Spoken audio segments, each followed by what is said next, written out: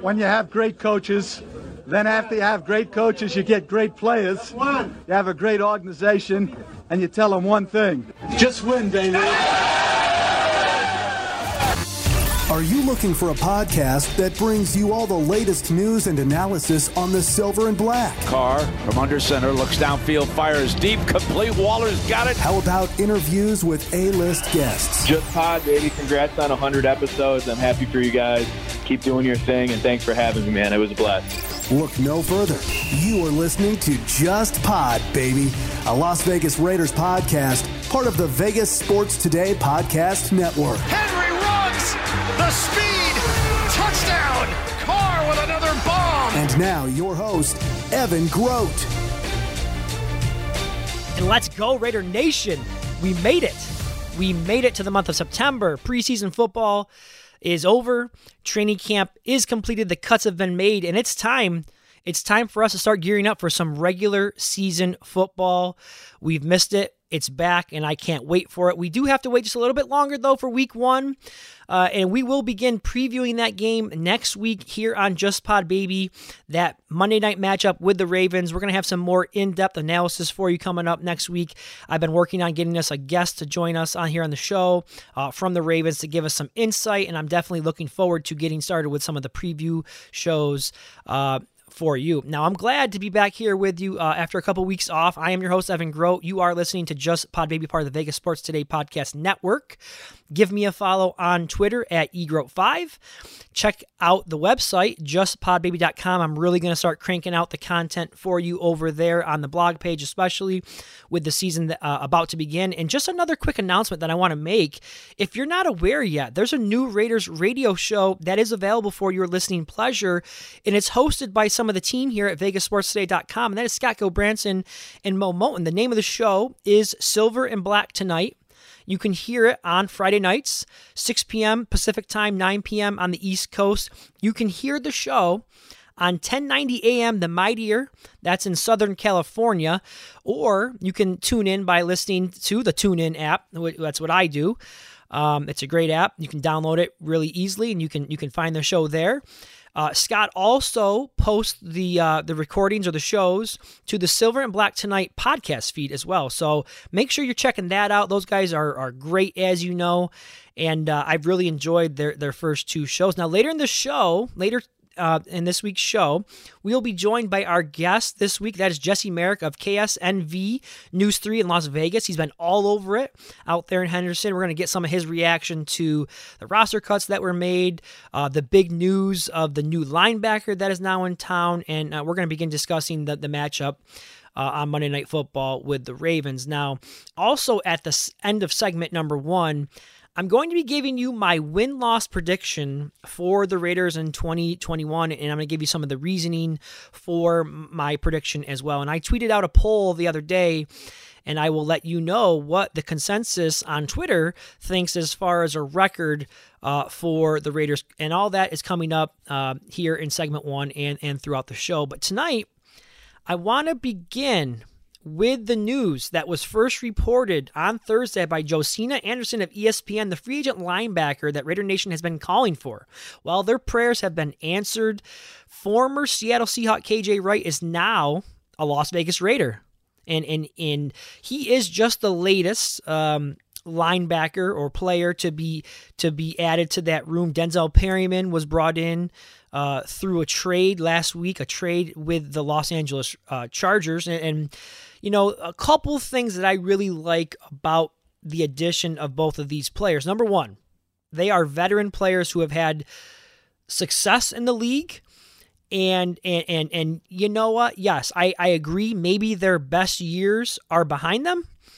But they will be able to now come in and provide some much needed relief to a position, that was really hit hard by the injuries during training camp. Nicholas Morrow, Javen White will most likely be moved to the IR. They're dealing with injuries that we haven't really gotten a timetable for, but Gruden did say they'd be out for some time. And at the time of this recording, they had not been yet moved to the IR, but that is a move that we are expecting to happen in the near future.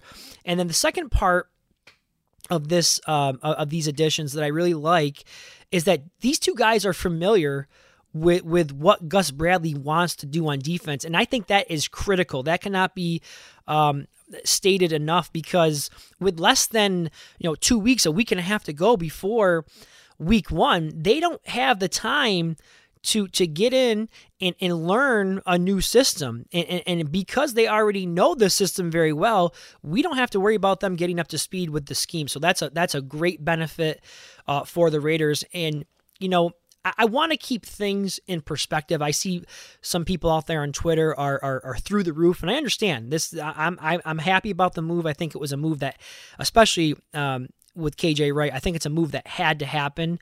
But listen, KJ Wright, he's 32 years old, okay? He is coming off a really good season, a very solid season. He was ranked in the NFL top 100 for what that is worth to you. He should slide right in as the strong side linebacker, which if you followed any of the press conferences, you've heard players refer to this position as the auto linebacker in Gus Bradley's defense. And, he also has the ability to move inside to play Mike, which is good. So, but I at the same time, I don't know how much Denzel Perryman is really going to play. I believe I read he's coming off some injuries, which cost him some time early in training camp with the Panthers. I do expect KJ Wright to have a much larger role early on than Perryman, but it's not as if they're bringing in an all-pro stud linebacker, 26 years old, who's going to change the face of this defense. But at the same time, I do agree it was a move that had to be made, and I'm happy about it. But some veteran, as I said, some veteran leadership and some versatility that was added to the defense. And I think, he will be good, or both of them will be good for the young linebackers in the room. They both know Gus Bradley's system very well, and they should help with the communication on that side of the ball as well. So a big move for the Raiders. And as I said, KJ Wright should definitely see plenty of action early in the season. I'm hoping he still has some gas left in the tank. Now, the other big story that was talked about a lot from this week was roster cutdown day that took place on Tuesday. That was the big story all throughout the league, as all teams had to cut their rosters down from that number of, I believe it was 80 when they last made cuts. And now that we've had a few days and some time to digest that what went down, we know now who is on the practice squad, what players are going to be kept around for the practice squad. I'm going to give you some of my 2 cents on the decisions that were made. We did hear General Manager Mike Mayock. He spoke with the media this week, and so we'll dissect some of what he had to say as well. And, really just my initial reaction to the 53-man roster was probably much like many of yours is that, I didn't really see a whole lot of surprises. I don't know how you feel about it. But based on what I was seeing out there on social media and what I read through different media outlets, there were not a whole lot of jaw droppers that we saw. Maybe outside of John Brown, Carl Joseph, those are two of the bigger moves. Are two of the bigger names that we saw that did not make the team. I didn't really see a big shocker at all. I'm going to go through a few names here specifically. I mentioned John Brown just a second ago. He was cut. That was the one shocker. I would say when you look at it though, when you look at it specifically from a financial standpoint, I should say, they'd signed him in free agency to a deal that was worth $3.25 million, $1.75 million in a signing bonus, and the remaining 1.5 was guaranteed money. So, that's a big investment for a guy to come in here and practice for a couple months and not even make the team. But after hearing what Mayock had to say, and based on what we heard all throughout training camp and what we saw in preseason games, I'm not quite sure it was more so about what Brown didn't do or more so about what the guys around him were doing. It sounds like it was a combination of both of those factors. Let's take a quick listen here to what Mike Mayock had to say about John Brown not making the team. I think for John, it's a little bit similar. I mean, John is a speed guy. He's quick. He's fast. He's got to be out there every day competing. And again, I feel badly for him also, because I think what happens in camp is that those first three guys, the young wideouts, they need as many reps as they can get. It's not like you've got three veterans who are just kind of taking a certain number of reps per period. I mean, those guys need reps, and we force-fed them reps with Derek. So those three guys are getting force-fed into the first-team huddle so that we get that rapport going, right? And then you've got John, who's fighting for reps, and here comes Zay Jones. And Zay Jones might be in better shape than anybody on our football team. And then you've got Willie Snead, who, when you use the term savvy veteran, that's who you're talking about. He can play all three positions. If, God forbid, if anything happened to Hunter, he could step in and run that slot position all day long. So those five guys got the majority of snaps. And so you got to kind of knock the door down to get your snaps. And when you're not available every day, that's difficult. There you heard from Raiders general manager Mike Mayock. And for me, I think what I took away from those comments was, I think it's a good sign for Henry Ruggs and Bryan Edwards that head coach Jon Gruden and Mike Mayock feel totally comfortable to move on from John Brown, who was brought in, or we were told was brought in to be that presence, that veteran presence, and possibly even replace some of that production from Nelson Agholor. What we learned, though, is that both Ruggs and Edwards impressed coaches enough in camp, and that we should expect a much bigger role and a much bigger impact from both of those young men. And you heard Mike Mayock say it. They force-fed some of these young players, these young receivers, the three young receivers, Ruggs, Edwards, and Renfrow, with getting them those reps with the ones with Derek Carr. And I'm glad to hear that, because, you invest a first-round pick in Henry Ruggs, you invest the third-round pick in Bryan Edwards. You want to give these young guys every opportunity to seize that moment and to take advantage of what is in front of them. And so that tells me they were given the opportunity, and they took it, and they impressed, and that's good. And so they should be ready to roll this year. It's on them now. There's no Nelson Agholor there to step in and bail them out should they be slow to start the season or whatnot. There are only 5 receivers who made the 53-man roster, so it will be crucial for the offense that these young guys, Ruggs and Edwards especially, they hit the ground running. So, and also just a quick side note, I was doing some reading last night. I follow NFL insider Adam Kaplan, who is actually a former guest on the show. He saw the Raiders as part of his training camp tour that he does every year. I don't know if he spent time out in LA when they did the joint practices or whatnot, but he said Bryan Edwards looked like the best player on the Raiders offense. So some really, really glowing reports from him. So that's good to hear. And then the next piece to the puzzle, as you heard from Mayock, was the emergence of Zay Jones. And we all know how much Jon Gruden loves him some Zay Jones. And he, to his credit, he really played well throughout camp. From what we heard, it seemed like every other day there was a video posted of him making a great catch, or there was a beat writer tweeting out that Zay Jones had made another play. And we know that he balled out against the Seahawks. And so he really earned his spot on this team. And, he is one of the guys who we know puts in a lot of time with Derek Carr out to the park in the offseason. And it sounds like it really came together for him, at least in training camp and in preseason. The question that I want to ask, and I know that many of you probably share the same idea, is that we always hear about how much Jon Gruden loves Zay Jones. And as I said, in Zay Jones' defense, he really played well in camp. But that being said, we have not seen him get any serious run in any meaningful games.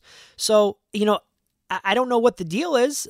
He's had an opportunity here in the last couple years. They haven't had the strongest group of wide receivers, and he still hasn't been able to carve out any meaningful snaps in games. So that is what I would like to know. When are we going to see that actually happen? When will he get a serious look? It could be this year. As I said, there's only 5 wideouts on the roster this year, so they should all 5 of them should get some time, no doubt about it.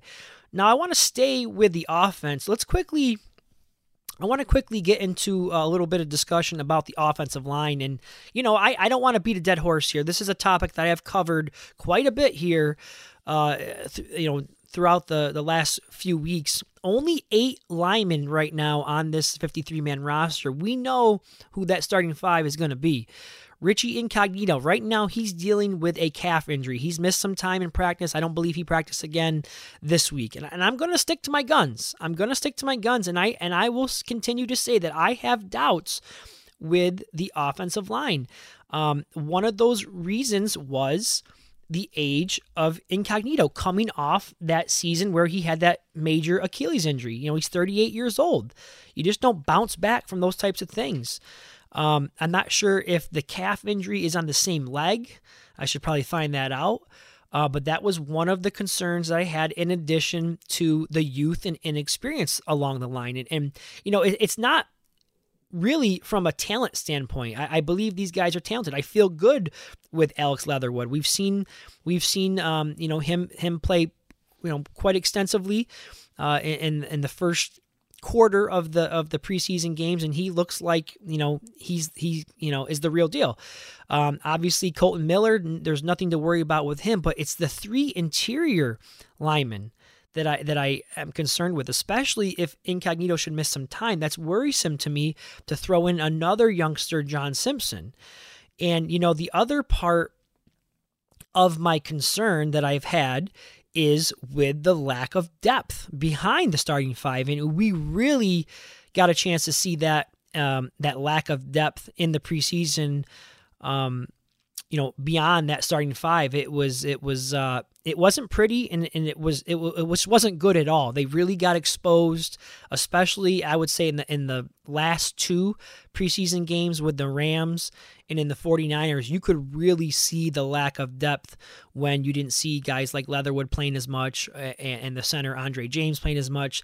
There definitely is a depth issue, and so I don't know if Mike Mayock will monitor the free agent market and look to add someone. He probably should, and that's a move we will see here in the next few days. But let's take a listen here to the next audio clip of Mayock talking about the idea of keeping only 8 offensive linemen. 3 tackles, yeah. I mean, we have 3 tackles. Denzel has played guard tackle. We only carried 8. I would anticipate we would get to 9 probably at some point in the near future. I'd feel more comfortable with 9, to be honest with you. But we just thought there was a kind of a cutoff point after 8 for where we were. What I really like about our 3 tackles is I think Colton's had the best camp since he's been here. I think Leatherwood is exactly what we thought he was. And Parker's had his best camp. So he's a true swing tackle, which in this league carries a lot of value. You have to hope that this group stays healthy. That's the bottom line. I mean, that's the bottom line with any position, in the NFL.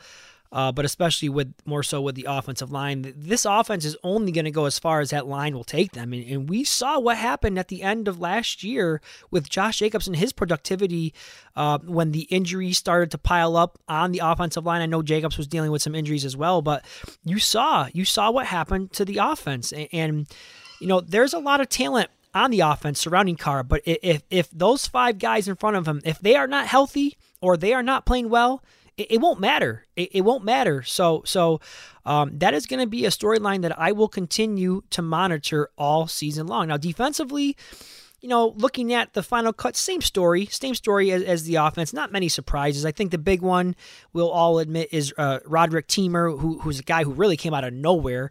I'd never even heard of the guy, to be honest with you, and I would like to meet anyone who had him on their final 53. The defensive line is completely retooled, reworked. I like what I saw from Darius Philon in preseason. I think I was sleeping on him way too much. He definitely seems like he has plenty of juice left after missing 2 seasons. He looks like he just looks like he's got number one, he plays with some anger, it looks like, and number 2, he's got great get off. He's got an extremely quick first step. Plays with a lot of energy, a lot of burst, and a lot of juice, and I really liked what I saw from him. A couple other thoughts on the defense. I wonder what the role for Clelin Ferrell is going to be. I mean, it looks like he's going to be working, with the second unit, and I know that Rod Marinelli and Bradley, they want to rotate these guys in, that defensive line. They want to rotate them in and out. Keep guys fresh, but however you want to look at it, it's a demotion for Clelin Ferrell and the former 4th overall pick, and that's not a good thing. You want to hit on those early picks, and that's a topic for a whole nother day. But and then you got the secondary. There's tons of talent in the secondary. I like the way Amik Robertson has kind of bounced back early in camp. After a rough first year, we've been, obviously we all know Nate Hobbs is just lighting it up. He's probably been one of the biggest storylines of all of training camp. I'm really excited to see what he can do once bullets start flying for real. Trayvon Mullen is going to do his thing. And then you got the back end, Trayvon Merrick, all reports were positive on him. And I'm really hoping for another bounce back or a big bounce back from John Abram as well. So, extremely talented group of young players, but that youth and that inexperience that does scare me a bit. I'm sure there's going to be a lot of exciting plays, from these guys, but I do also at the same time, I do expect to see some growing pains along the way as well. And just real quick, the final topic before we get to our first break, I want to give you my prediction for the 2021 season. I think we're at a good point here, a week before the first game. I think it's about time we get you my prediction. I'm sure a lot of the other people out there, podcasters, content creators, radio hosts and whatnot, beat writers, they're going to be kind of releasing their predictions for the season here in the next few days. So I wanted to get you that. I wanted to get you mine here today, this week. Before I do that, though, let's take a quick listen here. Mike Mayock, he spoke a little bit when he met with the media. Let's listen to him here talk about expectations for this season. And that's where we are. We've assembled 53 players. We think we're going to be a pretty good football team. We're not hiding from expectations. I think John and I would both tell you that we feel like we need to be a playoff team this year. And I don't think there's any doubt about that. And you guys are all going to put that in your headlines, and I understand it. But we're not. I mean, that's what the expectation is. We think we've done the infrastructure work necessary to put us in position. And we got to take care of business. And I agree. I agree with those comments. I absolutely, the Raiders need to be a playoff team, and that should be the expectation, playoffs or bust. And if not, there should be some serious conversations, some serious discussions within the organization with the direction of the franchise. I'm not saying heads need to roll or if Gruden needs to be fired, but I think the conversation needs to begin at that point if they do miss the playoffs again this year. With that being said, I told you guys I polled Twitter this week on how many wins the Raiders will have, and the results are in. And I think you guys are going to be very happy with some of these results. 47% of the voters said 10 wins. That was the largest percentage, followed by 28% who said 11 wins. 16% voted 9 wins and 9% voted 8 wins. So definitely some optimism there for sure amongst Twitters. For me though, I've been waffling back and forth. I had a really hard time coming up with this number. I've talked to other people out there who follow the team closely, and just trying to get, maybe there's something I'm not considering, or I'm looking at this aspect too much. I've looked at the schedule. I've considered the roster, the additions that were made, the new defensive staff, the new scheme, all the things that we have been seeing and hearing all throughout camp. I do think this roster is improved. I don't think there's any arguing that. I believe the defense is going to play better. I believe the defense will be better, but how much better? That's the question. That is the question. Can the offense continue to play at a top 10 level? Can that happen at the same time the defense plays better? Because if the offense takes a step back, that could be an issue. So it's difficult to try to figure all this out. Can the defense consistently generate a pass rush? I love the addition of Ngakoue. I think he's going to bring a whole new element to the defense. Will they stop the run? They struggled to stop the run last year amongst the bottom of the league in run defense. Will they eliminate explosive plays? They gave up a lot of big plays last year. And maybe one of the most important factors overall, I think, is will they force turnovers? That to me is just such an important part of defense, because even if you're not a very good defense, if you're very good in certain situations, if you're opportunistic and you could turn the ball over and just get it back to the offense, that can kind of mask some of the imperfections that the defense will have. So these are all the things that I have considered over the last couple of weeks when I started thinking about what I want to give for my prediction. I spent time on past shows talking about looking at strength of schedule based on the Vegas win totals, not based on win totals from a year ago, because as I've said, that doesn't take into account many things. It does not take into account any changes that have occurred since the previous year, new coaches, new players, free agent additions, new coordinators and all that. It doesn't consider that, but Vegas win totals does, and there's a reason why they say the house always wins. Vegas is really good at what they do, so I think there needs to be a little bit more weight put into strength of schedule based on win totals. So I'm really, I think that's a more accurate way to go about it. And based on that, the schedule does look challenging. And, so without stalling any longer, I did come to a final decision, and I'm going to stick with it. I'm going to stick with my gut. I have the Raiders in 2021 going 9-8, 9 wins, 8 losses. I can easily make a case for 10 wins. I would not be shocked to see them get to 10 wins. I really hope they do. In fact, obviously, I want to see them get to 10 wins. But based on all the questions that I've laid forth with the offensive line, the depth along the offensive line, can they withstand an injury to a key player on the offensive line? With the young secondary, do they all progress, take a step forward, some of these second and third year guys? The schedule, I mentioned, it looks tough. I just felt I had to stay with 9 wins, to avoid being, to avoid drinking that training camp and preseason Kool-Aid, all the hype that's put out there, to avoid the homer label and to try to be objective. It wasn't that I was trying to avoid being called a homer, but I tried to be objective. I tried to put my emotions aside and look at this from the standpoint that I've discussed here. I just felt 9 wins is what I felt comfortable with, and what I feel is realistic for this team. Now, probably a disappointing number to many of you out there listening, but that's just the way I see it. I want you to reach out to me. Go ahead and DM me. Contact me on the contact page over at justpodbaby.com. I'd like to hear your thoughts on my prediction, and I want to know what you think. I want to know how many wins you think the Raiders will have this year, and I want to know why. So, all right, guys, time to get to our first break, and when we return, we'll be joined by our guest this week. That's Jesse Merrick of KSNV News 3 in Las Vegas. Don't go anywhere. You are listening to Just Pod Baby, brought to you by the Vegas Sports Today Podcast Network.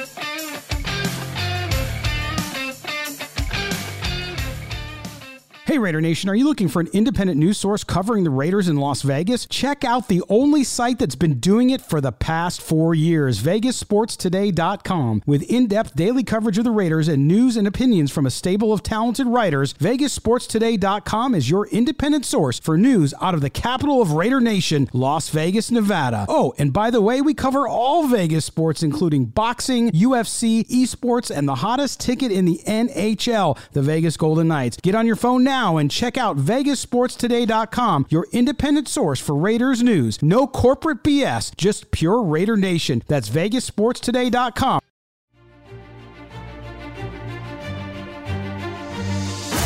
Welcome back to Just Pod, baby. Run down the field on him! Your home for all things Las Vegas Raiders football. Yeah, Raiders! News, views, and guests. Just win, baby. There's only one nation, and they listen here. Once a Raider, always a Raider.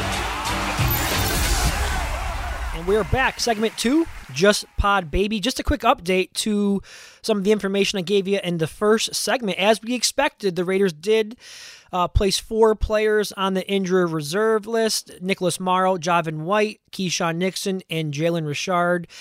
So they will be out for at least the first 3 games. I think they're designated to return as early as week 4, so we'll keep an eye on that. And in a corresponding roster move, they did re-sign tight end Derek Carrier. They brought back safety Dallin Levitt, who's a special teams warrior, and they also signed another offensive lineman, Jermaine Ulmanor. So those are some of the latest roster moves that were made with your Las Vegas Raiders. We now bring in our guests this week from KSNV News 3 in Las Vegas. Jesse Merrick joins us. He's been all over it, covering the Raiders from training camp practices to preseason games. He was nice enough to give us a few minutes. Jesse, thanks for the time tonight, and welcome back to Just Pod, baby. Hey, for sure, man. I appreciate you having me on. Always love talking ball with you. Yeah, I always love having you on as well. Let's dive right into it. The big news of the day is the addition of linebacker KJ Wright, who signed the 1-year deal with the Raiders, and he joins a team who is in desperate need of a healthy body at linebacker. We know Nicholas Morrow and Javin White both expected to miss some time here to start the season. They were put on the IR today. Nicholas Kwiatkowski missed a portion of training camp along with rookie Divine Diablo, and we could see Tanner Muse now thrust into action, playing more snaps, a little bit earlier than anticipated. So it was a move that needed to happen, along with the trade they made for Denzel Perryman last week. But Raider Nation has been clamoring for KJ Wright to get signed. They get their guy today, and from an X's and O's standpoint, it makes a lot of sense. What is some of your initial reaction to the news of KJ Wright to the Raiders? Yeah, I mean, it was a huge signing. The very first thing I thought of was like, man, Raider Nation's going to be stoked because, all my mentions, anytime I talk about any moves they make, everyone says, hey, when are they going to bring in KJ? When are they going to bring in KJ? So that was big, but it also changes the game, from your linebacker spot there if you're a Raiders fan. I mean, when you really look at it, this was, a weak point of the defense and something that because of injuries had become a bit of an issue. Now you bring him in there and you start looking at what you have and what you bring to the table. So you've got KJ, you've got Corey Littleton, and then you got Nick Kwiatkowski as like your top 3, and then you kind of shuffle in there with the younger guys behind them. But then when you get healthy and Nick Morrow comes back into the mix, that's another thing that's going to be real interesting that kind of turns this perceived weakness into more of a strength along the defensive, defensive grouping as a whole. And you look at it and look at each level of the defense and how much improved they are from last year. I mean, that's got to fire you up. But also that's the guy in KJ Wright that comes in. He's got position versatility. He obviously knows the scheme. He excelled in it under Bradley for 2 years in Seattle there. But he's the guy, too, last year that made the switch at linebacker spot. So he's played Sam and Will. Kind of does a bit of everything. He's got the speed, the height, the weight, all that stuff that kind of comes along with it. And looking at him as a whole, kind of what he does, I mean, he would have stacked up really well on this Raiders team last year. Would have been tied for first in tackles in a bunch of different areas like that. So he's the guy that'll bring it, not only rushing the passer and getting in there kind of disrupting things, but also in the passing game coming up with pass deflections and stuff like that, too. Yeah, I agree with you. And I was commenting earlier in the show, and you mentioned his experience playing in Bradley's system. It should really be a pretty seamless transition for Wright. And I think that for some of the younger guys, he could really be beneficial to them. He's going to be like having another coach on the field, much like Casey Hayward is in the secondary. So a good move overall for the Raiders. And I do want to shift gears here to the other big news from the week, and that was the roster cuts that were made. They cut that roster down to 53. And we heard Mike Mayock. He spoke with the media this week, and he gave us some of his thoughts and some of the logic behind some of the moves that were made. I'm interested in getting some of your reaction. First of all, do you think Gruden and Mayock, do you think they got it right with this group of 53, or did you feel that, based on what you had seen throughout training camp, did you feel that there was someone who was deserving that was left off? There were no massive ones to me. I mean, a couple surprises for me was the whole John Brown situation, which I get if you're in his position, how many contracts does he have left? He kind of saw the writing on the wall of what his role was going to be. And wants to get paid. That's the way that I view it. So with him, I don't knock him on that. So that one was obviously a surprise. The Derek Carrier move, obviously they've now brought him back on the roster. So initially I was kind of shocked to see Nick Bowers make the team over Derek Carrier just with what he does special teams wise. But to have him back in there, back in the mix, I mean, that's a really, really solid tight end room there. And then other than that, there weren't a lot of surprises. The one that you could possibly point to now, looking back in hindsight, is Dallin Leavitt over Carl Joseph. I know a lot of people have, a lot of things to say about Dallin Leavitt, but he's a guy that brings it on special teams, that comes in, does things the right way, and he's really cheap as well. So, he's the guy that they clearly like. So I was a bit surprised at that kind of safety spot there. But other than that, it was all pretty much straightforward. It kind of worked out the way that I thought it would. You could tell that they had issues along the offensive line, and so clearly that was going to be something where, all right, they're going to bring someone in. They did that today as well. So, it didn't shock me too much with what they did, and I thought they made the right moves. Jesse Merrick of KSNV News 3 in Las Vegas is our guest this week, joining us here on Just Pod Baby. And, you just alluded to the offensive line. That's one of the other position groups that I wanted to ask you about. They decided to roll with only 8 guys on that roster, and they did go out and add another guy to the 53, I believe, today with some of those moves to IR. Brandon Parker is going to be the swing tackle, and John Simpson is next in line to play any of those guard positions should they need him to. And this has been a topic that I've consistently talked about this here on the show throughout the last few weeks and months. There's some new faces that are going to be starting on the line, and I'm going to remain cautiously optimistic with this group. Let's hope they can stay healthy because what we learned throughout those preseason games especially is that the depth beyond the starting 5 is suspect at best, I think it's fair to say. And so I'd like to get some of your thoughts on the offensive line and where you see this group with a little over a week to go before week 1. Yeah, I agree with you. I mean, God forbid an injury happens, and that's where you start to really be like, uh-oh. But I do think they feel good about a guy like John Simpson back there that can play both guard spots. They're in a good spot with him.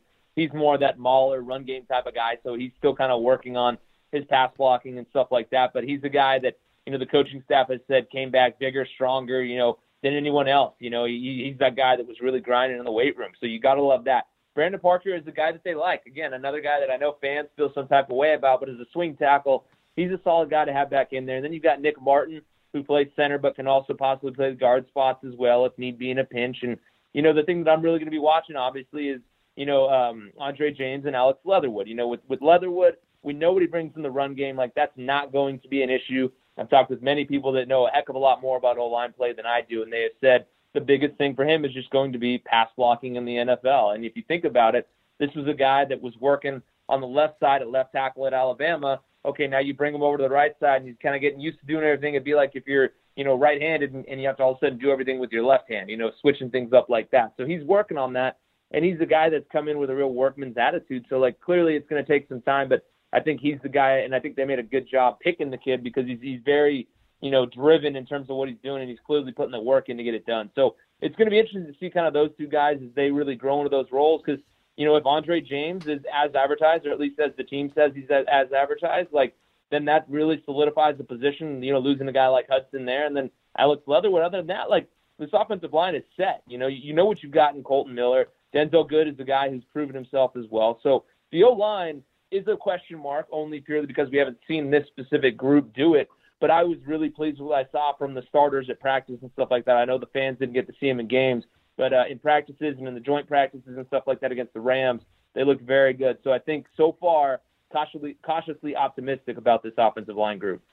I want to talk a little bit of defense with you now. Let's start up front. I do expect this group overall to be better than what we have seen in recent years. They made an addition during training camp. They brought in Gerald McCoy. He did make the team. I think he'll provide some good things for this defense as well.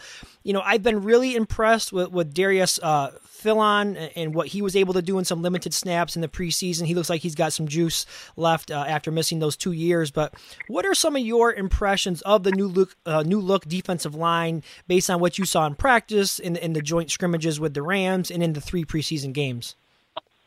Yeah, the depth is really evident, and Gus Bradley and Gruden, they've all been very upfront about the fact that this is going to be kind of a 2-line rotation. They're going to rotate through 8 guys basically through there to kind of bring waves, and if not a little more than that. I mean, because when you look at the depth, just look at, the tackle position in general. You've got Jonathan Hankins, you've got Quentin Jefferson, Solomon Thomas, Unique Ngakoue, or not Unique at D-tackle, but then you've got Gerald McCoy, as you mentioned. Darius Philon is a guy that's really flashed. Cleve Farrell brings in the ability to move inside. So there's a lot of versatility in this group. Guys can do a bit of everything. And I think Philon is that guy. You noted him. I was really impressed with not only what he's done in practice, but also in the preseason games and stuff like that. He's the guy that Gruden really likes. I've heard Gruden talking him up and yelling at him a lot in practice in a good way, that he kind of brings the juice. But I'm real curious to see who ends up being the starter at that 3-tech spot. It's Quentin Jefferson's gonna be the guy. Is Gerald McCoy going to be that guy? Obviously, we saw what he flashed in that last preseason game against the Niners, which has to fire up Raiders fans, because if he's even a shred of that, then the Raiders made a great pick in signing him. So, the depth is just so evident. And the fact that these guys can do so much, and in doing this and talking about the depth that they have, that's not even bringing up the fact that they brought in Unique Ngakoue and that they've got Max Crosby coming back, and then now Cleve moves to that second unit along with Nassib. So, it's just, I think when you're going to send waves, guys are going to be fresh. Look what Max has done, even when he's out there every single freaking snap. So now when you can kind of spell him a bit, it's going to be real interesting to see kind of how that group goes. And really, if we're being honest, that's going to be the motor of the defense right there. Whatever the D-line does, it'll be kind of how far this defense goes. Yeah, absolutely. It's always good to have some options there. You talked about the 3-tech, who's it going to be starting, and the good news is they've got some options there, and that's always a good thing. Looking at the back end of this defense, I think there's a ton of talent in the secondary with this team. We've heard some good things about the improvement of Amik Robertson from a year ago. Nate Hobbs, he's kind of burst onto the scene here as of late, and Trayvon Merrick, all the reports from him have been real positive. Despite all the glowing reports we've been getting from some of these young DBs, are you at all worried or concerned about the lack of experience with this group overall? I'm not, more so just because look at what you've got on the outside. The simple fact of you've got Trayvon Mullen, you've got Casey Hayward Jr., two guys that what you're going to get out of them on the outside. The one thing is going to be, all right, in terms of Merrick, what does he do stopping the run and stuff like that? He's shown us that he can cover, but he's going to be that center fielder type of guy. And Jonathan Abram is a guy that just kind of had a camp. He didn't flash, he didn't look bad, he didn't look anything like that. So, seeing what he looks like under live fire, that's going to be the thing. So for me, I'm not even worried about really the corners.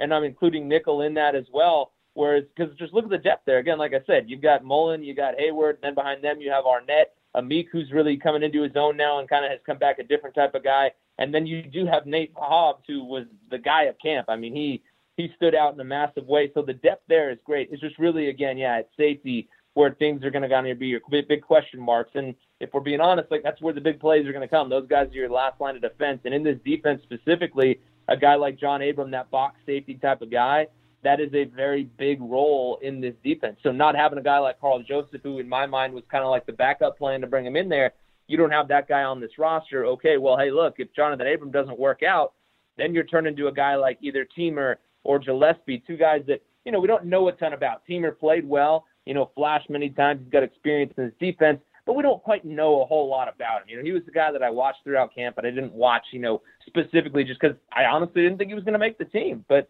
he played well, and he's got a spot on the team now. So Gillespie is another guy, too, though, where we didn't get a chance to see a ton of him. He did have some flashes in the preseason game against the Niners. Also had a moment that wasn't so great on a bad angle on that touchdown run, the long touchdown run there. So it's going to be interesting. But I feel good about the corners as a whole. Safety is really where that depth maybe comes into question.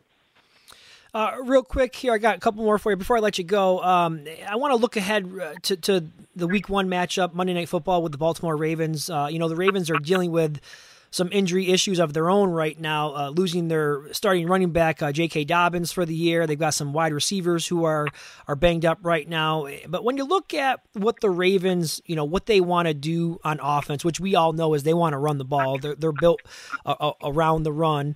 They were the NFL's #1 rushing offense a year ago, and we know the threat that Lamar Jackson poses as well. This is going to be a great challenge for the Raiders defense. We should get a very good idea of where they stand early on.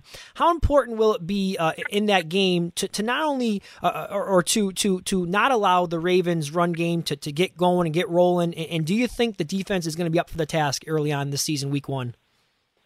Yeah, that's the big question, isn't it? I mean, you noted the injury issues with the Ravens. Obviously, you don't wish that on anybody, but if you're a Raiders fan, you got to be happy to see that. I believe it's 7 players on IR for them to start the year. So, they'll be without some guys, and you'll take any kind of advantage you can get. But that's going to be the big question: is can you stop the run? And you're going to find out right out of the gates going against a team like the Ravens. And that's the thing where I've always said it. Throughout the offseason since they brought in Gus. I think that the rush defense is going to take a bit of a step back. And that, again, this is kind of one of those ones where it's a rough matchup out the gates in terms of what your strength is going to be in this defense, rushing the passer and against the pass and things like that. So I'm curious to see what they are able to do against a team like this.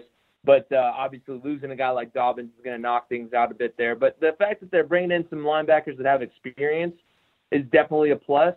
Maybe they do go with a bit more beef there up on the defensive line and in terms of having – Hankins and maybe Philon play a bit more in matchup-wise, to kind of try and slow them down and clog things up there. So that's going to be the matchup to watch. And it's as cliche as it is that this game's going to be won and lost in the trenches. Like, that's really what's going to happen. And I wouldn't be shocked if offensively we see John Gruden go back to his, hey, we're going to grind this thing out as well and turn it into kind of a buckle your chin strap type of game. But, if you're asking me, are they going to be able to stop the run? Not many teams have the success doing it. So I think this is going to be one of those games where there's a lot of rushing yards against this defense. People may start to freak out, worry about the defense. I wouldn't panic too much because you got to realize, again, this offense that you're going up against. But I think we will really see what these guys can do and what kind of physicality they're going to bring to the table right out of the gate. Final one I have for you here. I'm going to put you on the spot a little bit. Earlier in the show, I gave the listeners my win-loss prediction for the season. Now, I went with 9-8, and that might be a little bit disappointing to many of the listeners out there, but I just felt that was a fair and objective look at it, and I gave my reasoning behind that prediction as well. But I'm interested in getting your prediction. You've been covering it all summer long, so how do you see things playing out for the Raiders here in 2021? Yeah, I've gone 9-8 as well, so I hate to disappoint people. I hope I'm wrong because I'd love to see the Raiders be more successful, but 9-8 seems kind of about that magic number right now. I mean, again, you're going up against the team of Baltimore. You got the Steelers, who were undefeated for quite a while. Then week 3, you go to Miami. Those are 3 tough games to start the season, all teams that should and probably will give the Raiders trouble. Not to say they can't win at least 2 of those games, but you hope, hey, look, if you can get out of there winning 1 game, I think that's a win based off of the teams that you're facing in those first 3. Then you go to San Diego. That's obviously going to be a tough game, just given the simple fact that San Diego's got a quarterback that's for real for now. And, they're healthy on defense as well, having a guy like Derwin James back. That he's a game changer for that group. And as you go to continue to look through the schedule, I mean, there's a couple tough stretches here and there. You're going to take on Kansas City. Then you got the Bengals. It is what it is. You go to Dallas. If they're a healthy group, that's a very different team, especially on offense with Dak. You got the Washington football team. Then you take at Kansas City, at Cleveland. I mean, those are real tough stretches down the stretch. And we've seen how this team has kind of faltered at the end of the year.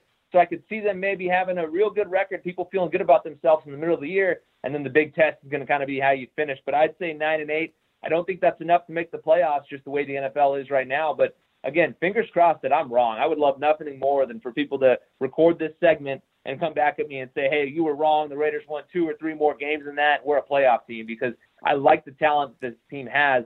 I just look at the schedule and the teams in the division, and I think everybody else kind of got a lot better as well. So really, we'll see what happens. But, again, defense is going to be tested a lot this year. There you heard it from our guest this week, Jesse Merrick. Him and I both agree 9-8 is where we see the Raiders finishing up this season. Probably not enough to make the playoffs, but Jesse, he's on top of it when it comes to the Raiders.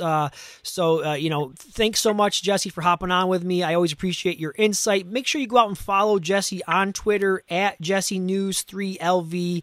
Enjoy the game next week, and we'll have to get you on again sometime down the road. Thanks, Evan. Yeah, I appreciate you having me on as always, and I can't wait for the season to get going. It feels like it's been way too long.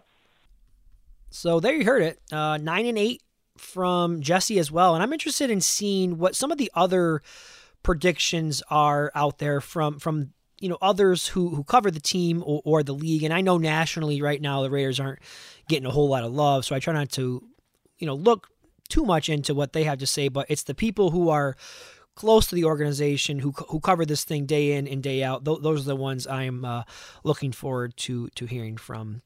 All right, guys, you will hear from me next week with our first Week 1 preview episode of the season. We'll be chatting all about the Raiders versus the Ravens, matchups, keys to the game, injury report. We're going to have a guest on from the Ravens. I'm really looking forward to it. But until then, I am your host, Evan Grote. Take care, everyone. Enjoy your Labor Day weekend. And as always, just win, baby.